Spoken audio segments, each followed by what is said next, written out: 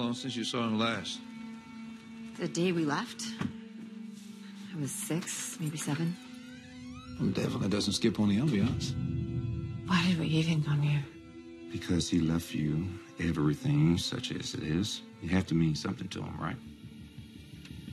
What are you doing here? A visitor. We're visiting.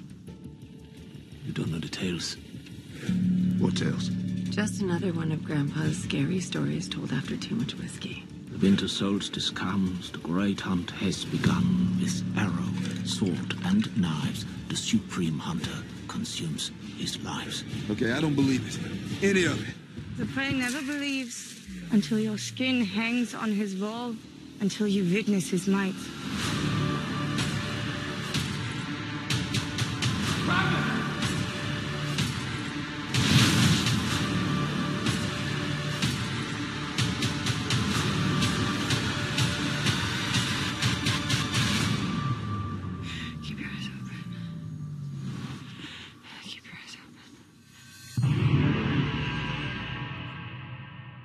And welcome back, everybody, to Skip the Lou. I am Lacey Lou, and with me today, I have the amazingly talented Miles Doleac.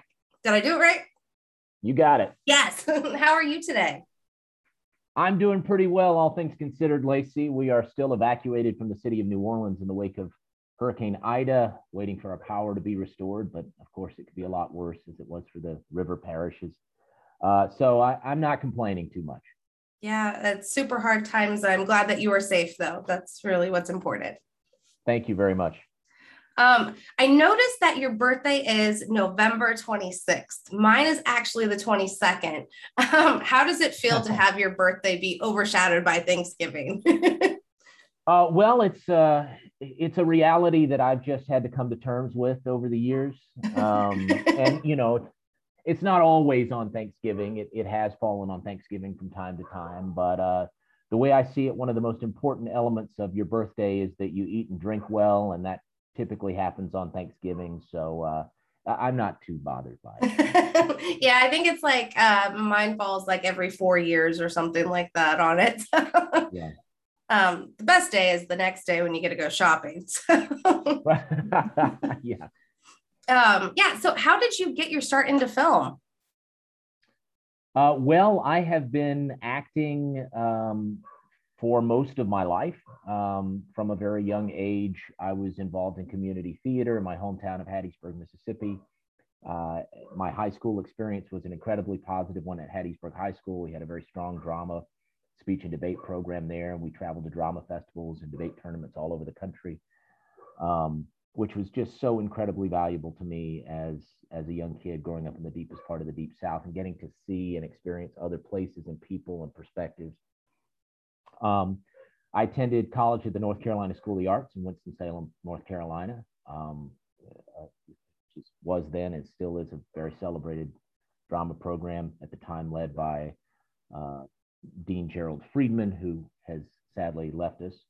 God rest his soul. So, and then after that, I dove in to the scene and starting in New York and then Los Angeles, neither very successfully. I did some off Broadway kind of stuff and showed up on some soaps and that sort of stuff, but was never terribly successful, not for lack of trying. I moved out to LA. I got in an acting studio with John Kirby, acting teacher out there, brother of Bruno, but still wasn't having much success. And in fact, I had sort of given it up and started taking classes in the history department at UCLA with an eye toward ultimately moving into academia. I had always had an interest in religion and ancient history in particular.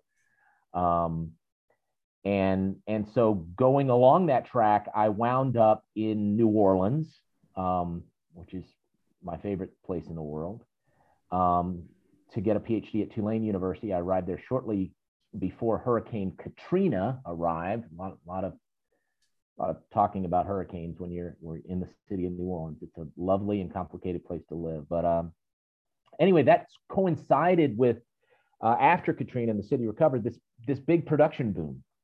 in New Orleans, and Hollywood invested in Southeast Louisiana.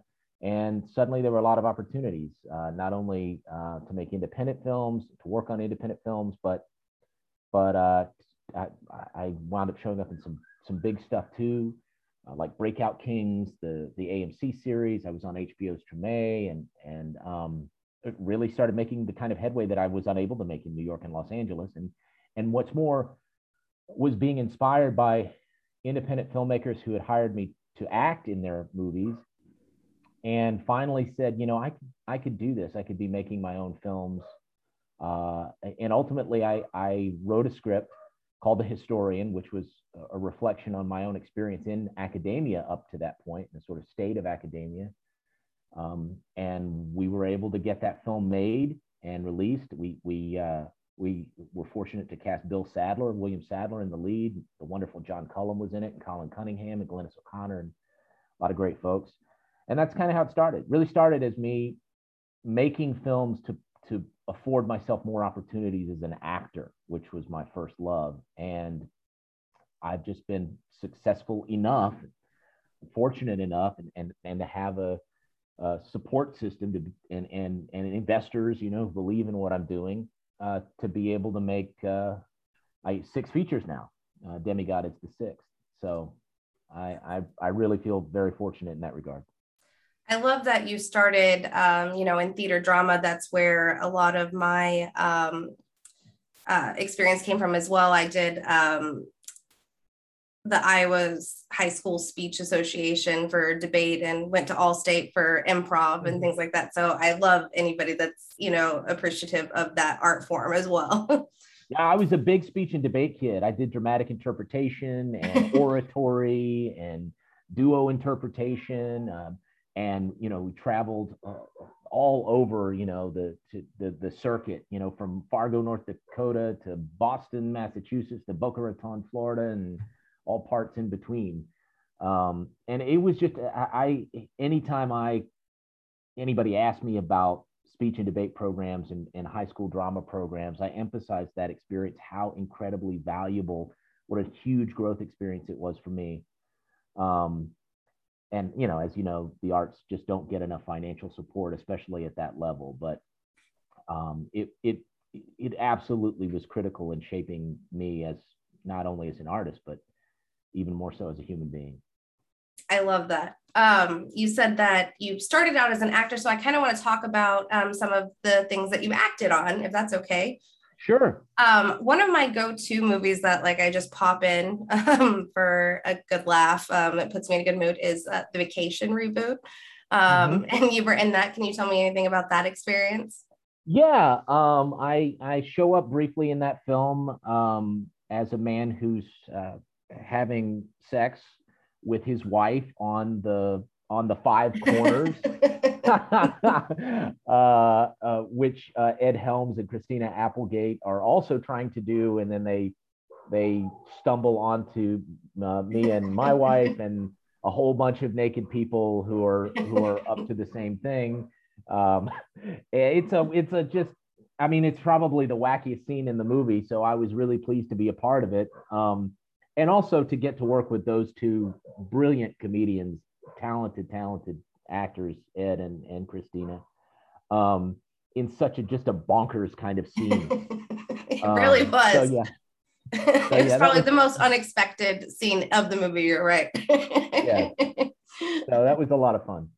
I love that. Now, you were also involved in one of the shows that I think is highly underseen and underrated, which was Salem. Mm-hmm. I think if more horror fans see this show, I don't know. I thought it was amazing. What was it like working on that? Yeah, so I had the opportunity to do a couple of episodes of Salem. This character called Captain Braun, who is the ship captain for the Lucy Lawless character, who comes and really makes serious waves there in the community. So got to work with Lucy, got to work with Stephen Lang, in a bit that was wound up being cut, but it was a lot of fun getting to work with him. And that set they built is really remarkable up there in North Louisiana. I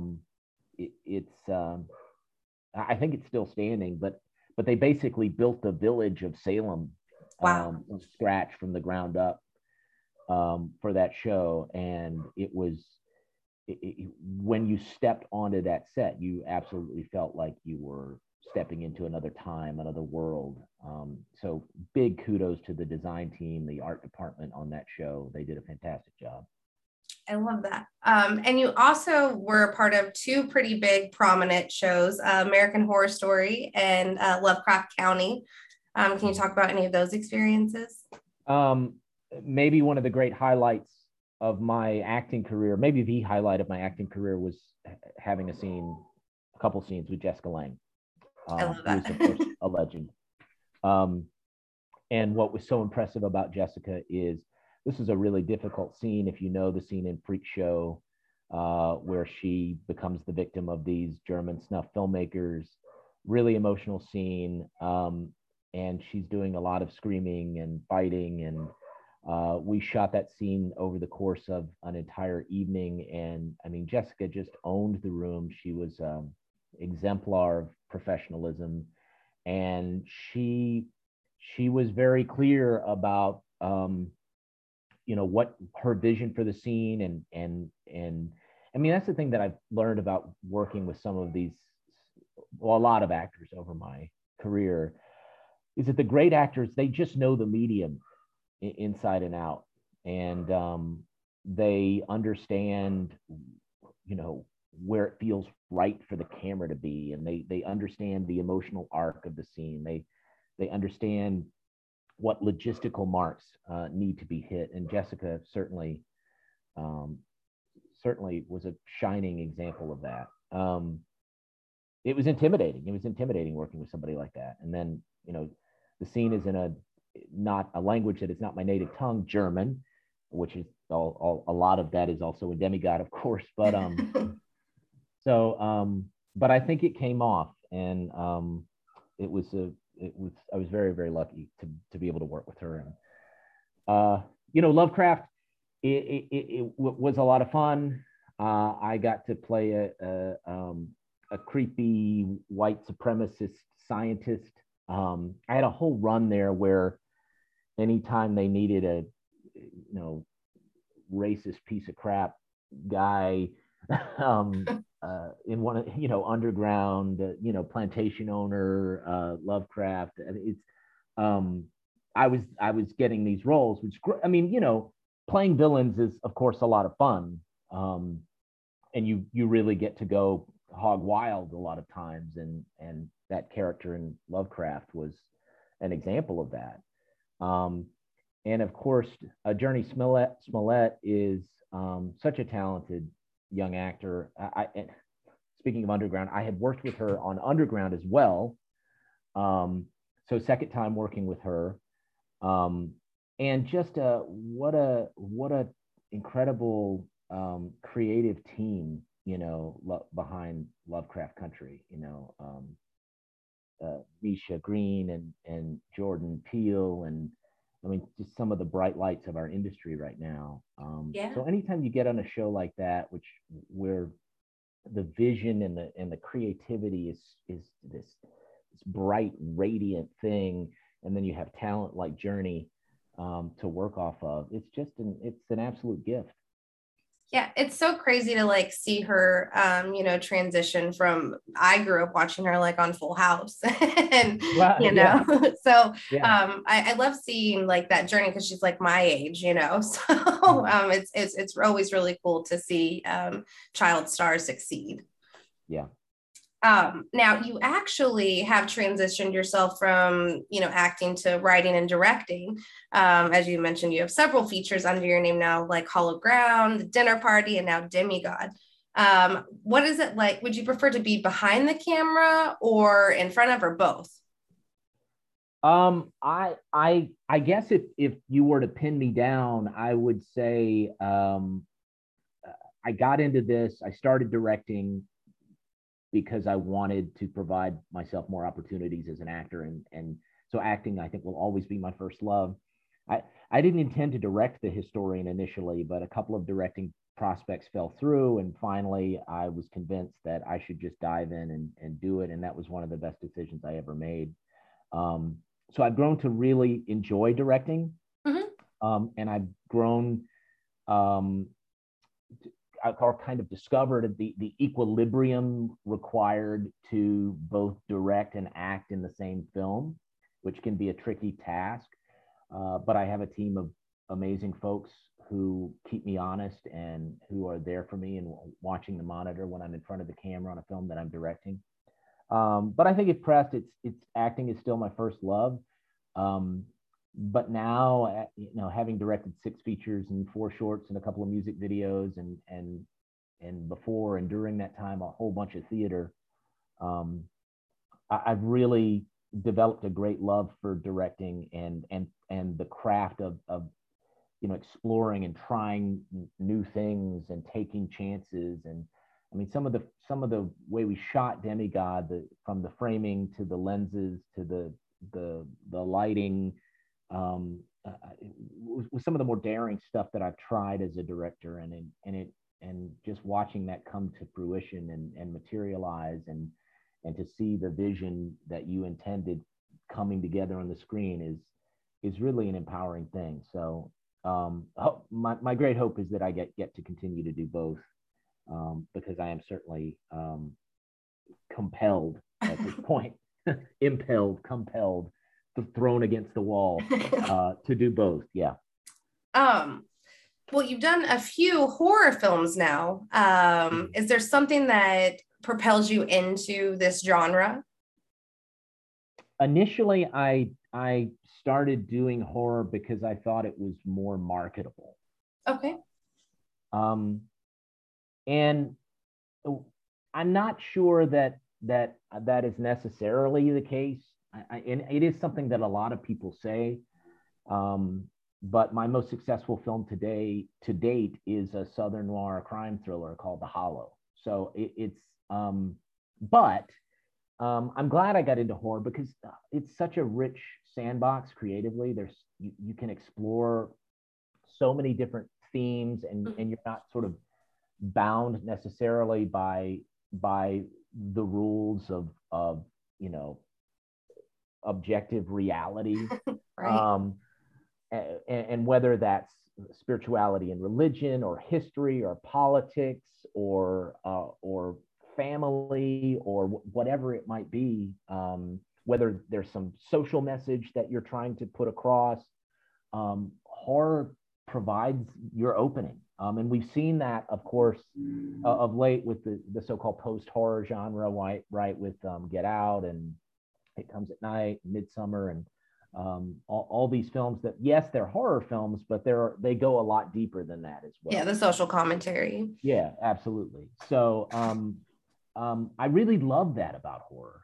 I love that it is a genre where people come to it expecting one thing, and then you can sort of pull the rug out from under them and give them something that perhaps they didn't expect, while at the same time giving them the scares and the chills and the gore, maybe, and the psychological terror, whatever it might be, depending upon what the movie is.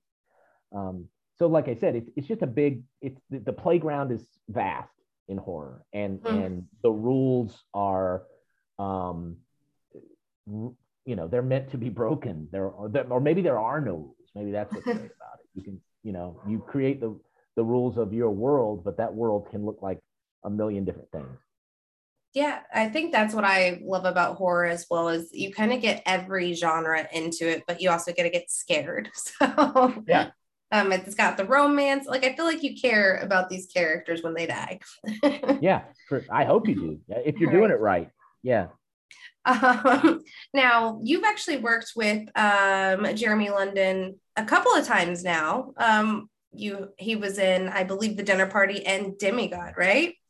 Yes. So what is it like working with him? Mallrats is one of my favorite movies, so I gotta ask. Yeah. So all right. Okay. So Jeremy is, he's kind of an old school legend, right? Heartthrob from back in the day. I remember my wife meeting Jeremy for the first time, Lindsay Ann Williams, who's a great talent in her own right and absolutely an integral part of the work we do creatively.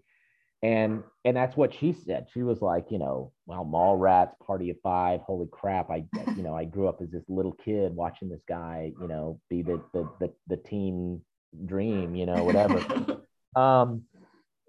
So Jeremy and I, we met and we just kind of hit it off, and immediately started talking about and trying to find opportunities to work together. I think Jeremy might even have reached out to me. It's all a little foggy now, but just based on the work that I was doing, and Jeremy lives in Mississippi now, strangely enough, and he's happy as a clam doing so. So at first it was like, let's just find the time to get you something small in one of our films to, get our feet wet. Yeah. And so we got him this cameo role in The Dinner Party, which I thought he killed. And then we wrote him something a little larger in Demigod. And I love his scenes in Demigod. He plays Rachel Nichols' grandfather in these flashback hallucination type sequences. And the more I saw what he was doing on the day, the more I wanted to shoot him. And I wish I had shot even more of him, because I got in the editing room and wound up using a lot more of that stuff than I thought I would for transitions and all kinds of things. And actually I'm writing a new script right now and writing a lead role for Jeremy, because we keep talking. Yeah, we keep talking about how we got it. I want to work with him. I want to direct him in something really big and substantial. So, and by the way, his pepper jelly is absolutely fantastic. Pick it up. Pick up Jeremy London's pepper jelly if you can. I'm not kidding. It's really good stuff. Can you order it? Yeah, you can order it. I'm gonna have to look that up. I'm gonna order it. Yeah, it's I mean, he might have a website now. I'm not 100%, but it's called like Jeremy London's Outlaw Pepper Jelly. And there's like a sweet and a hot, and he might be branching out into other flavors now. He's become quite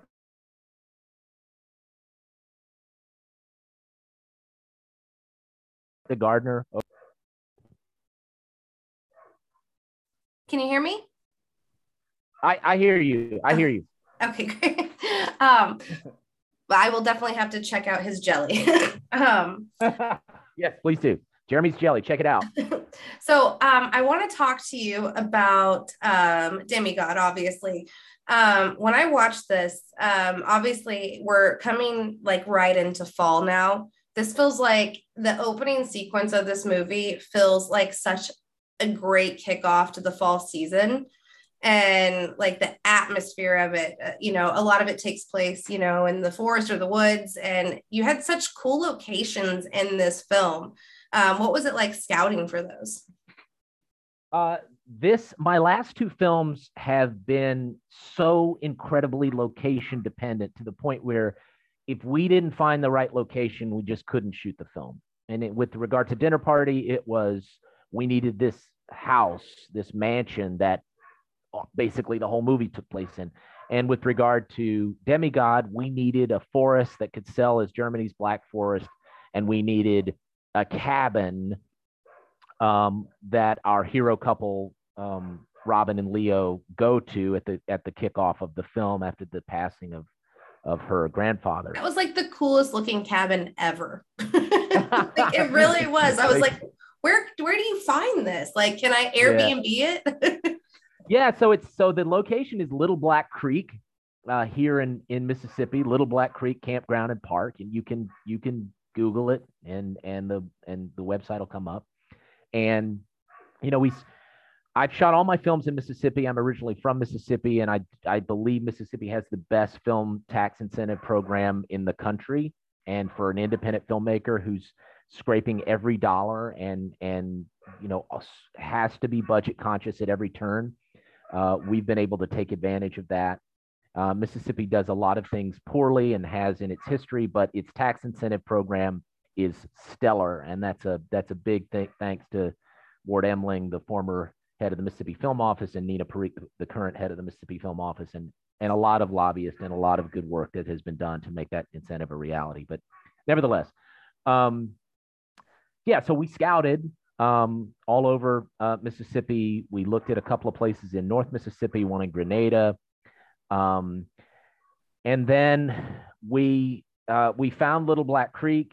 The owner of Little Black Creek, Jordan Nettles, happens to be a cousin of my one of my father's longtime administrative personnel, office manager in his office, and everything just kind of came together.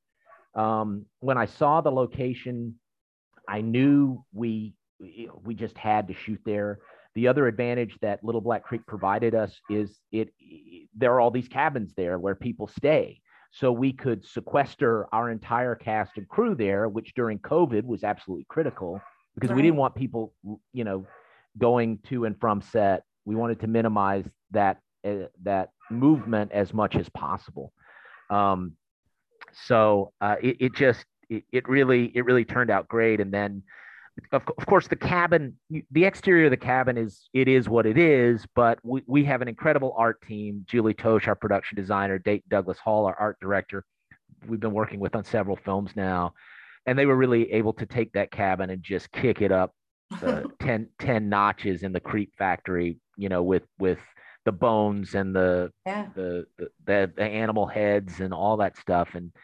And the witch's hut you see in the film, they fabricated from scratch, and we just found a clearing in the woods there on the campground, and they built it from nothing. That's awesome.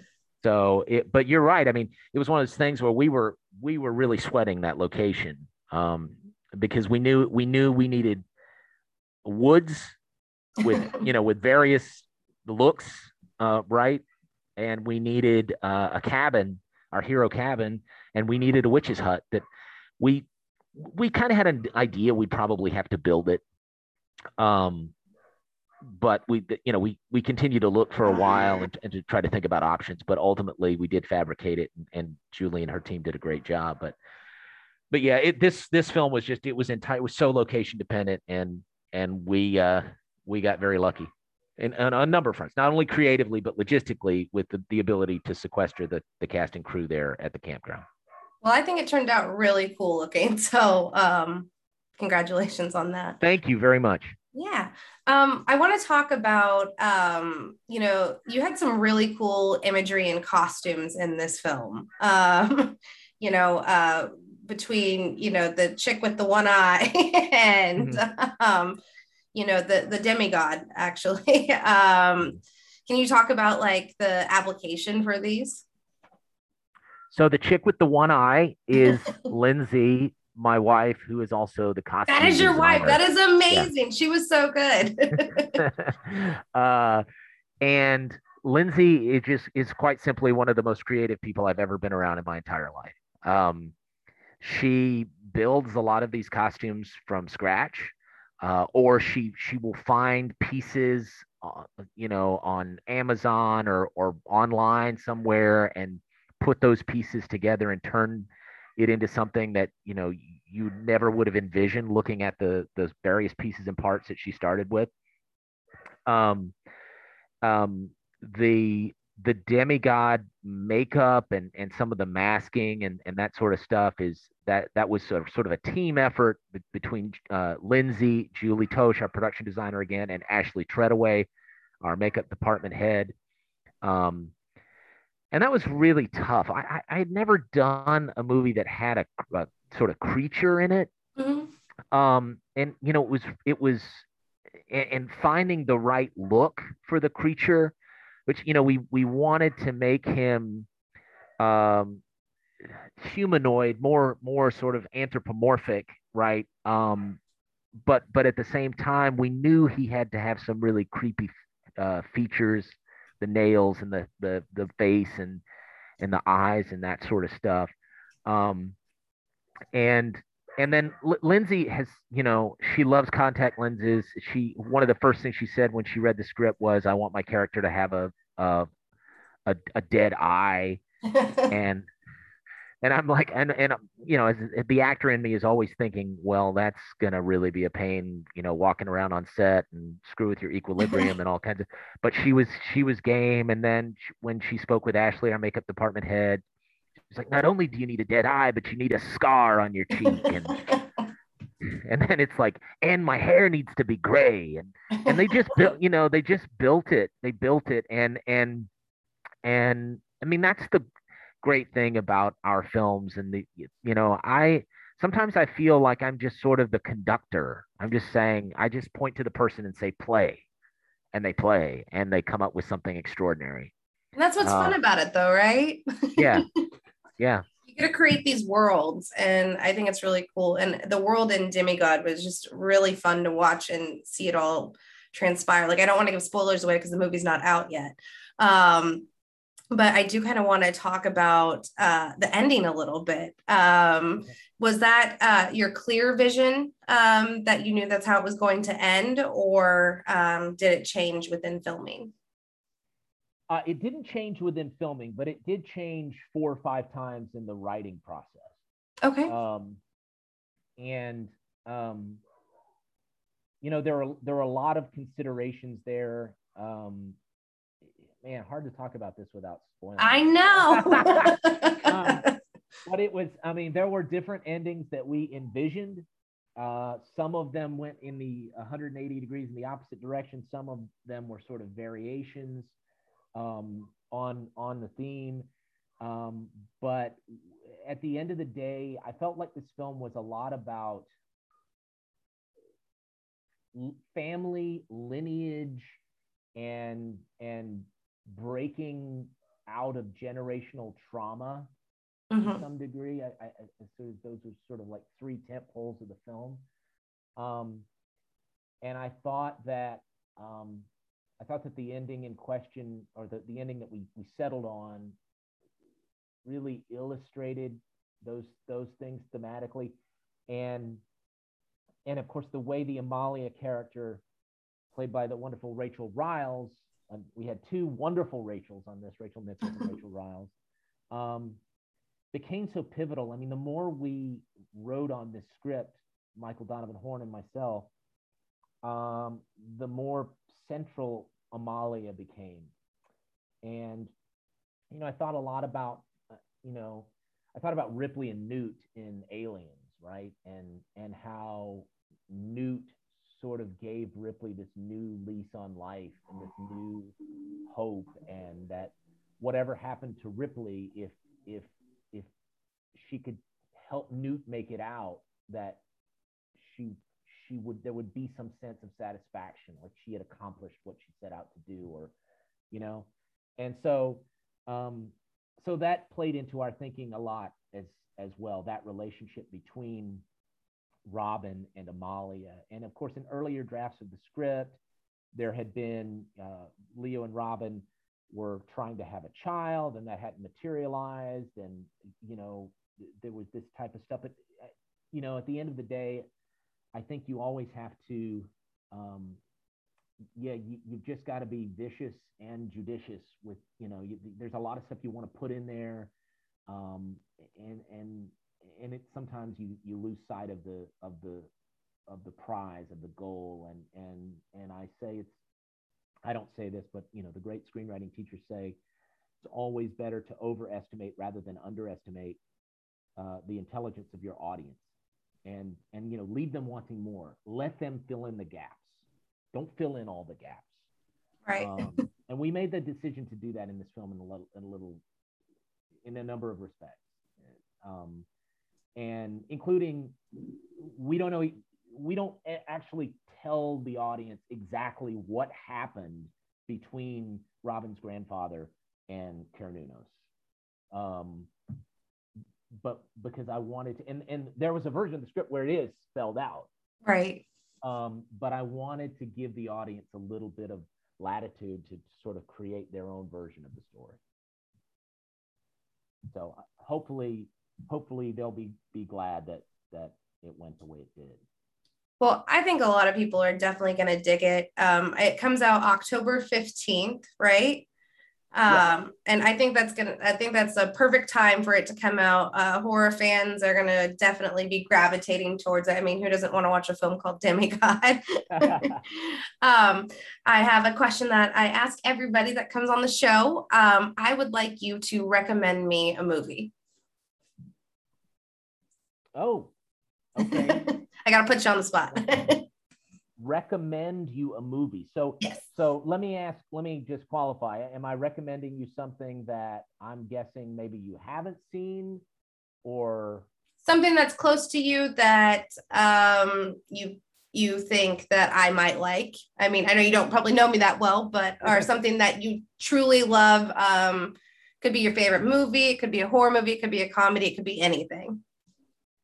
The movie I'm thinking about a lot lately, and I've revisited it fairly recently, and you probably have seen it. I think it's just such an exquisite example of out of the box thinking and brilliant script writing and melancholia and hope and hurt and wonderfully acted and shot and just about everything that I could dream a movie would be. And you've probably seen it. A lot of people have. Is Eternal Sunshine of the Spotless Mind.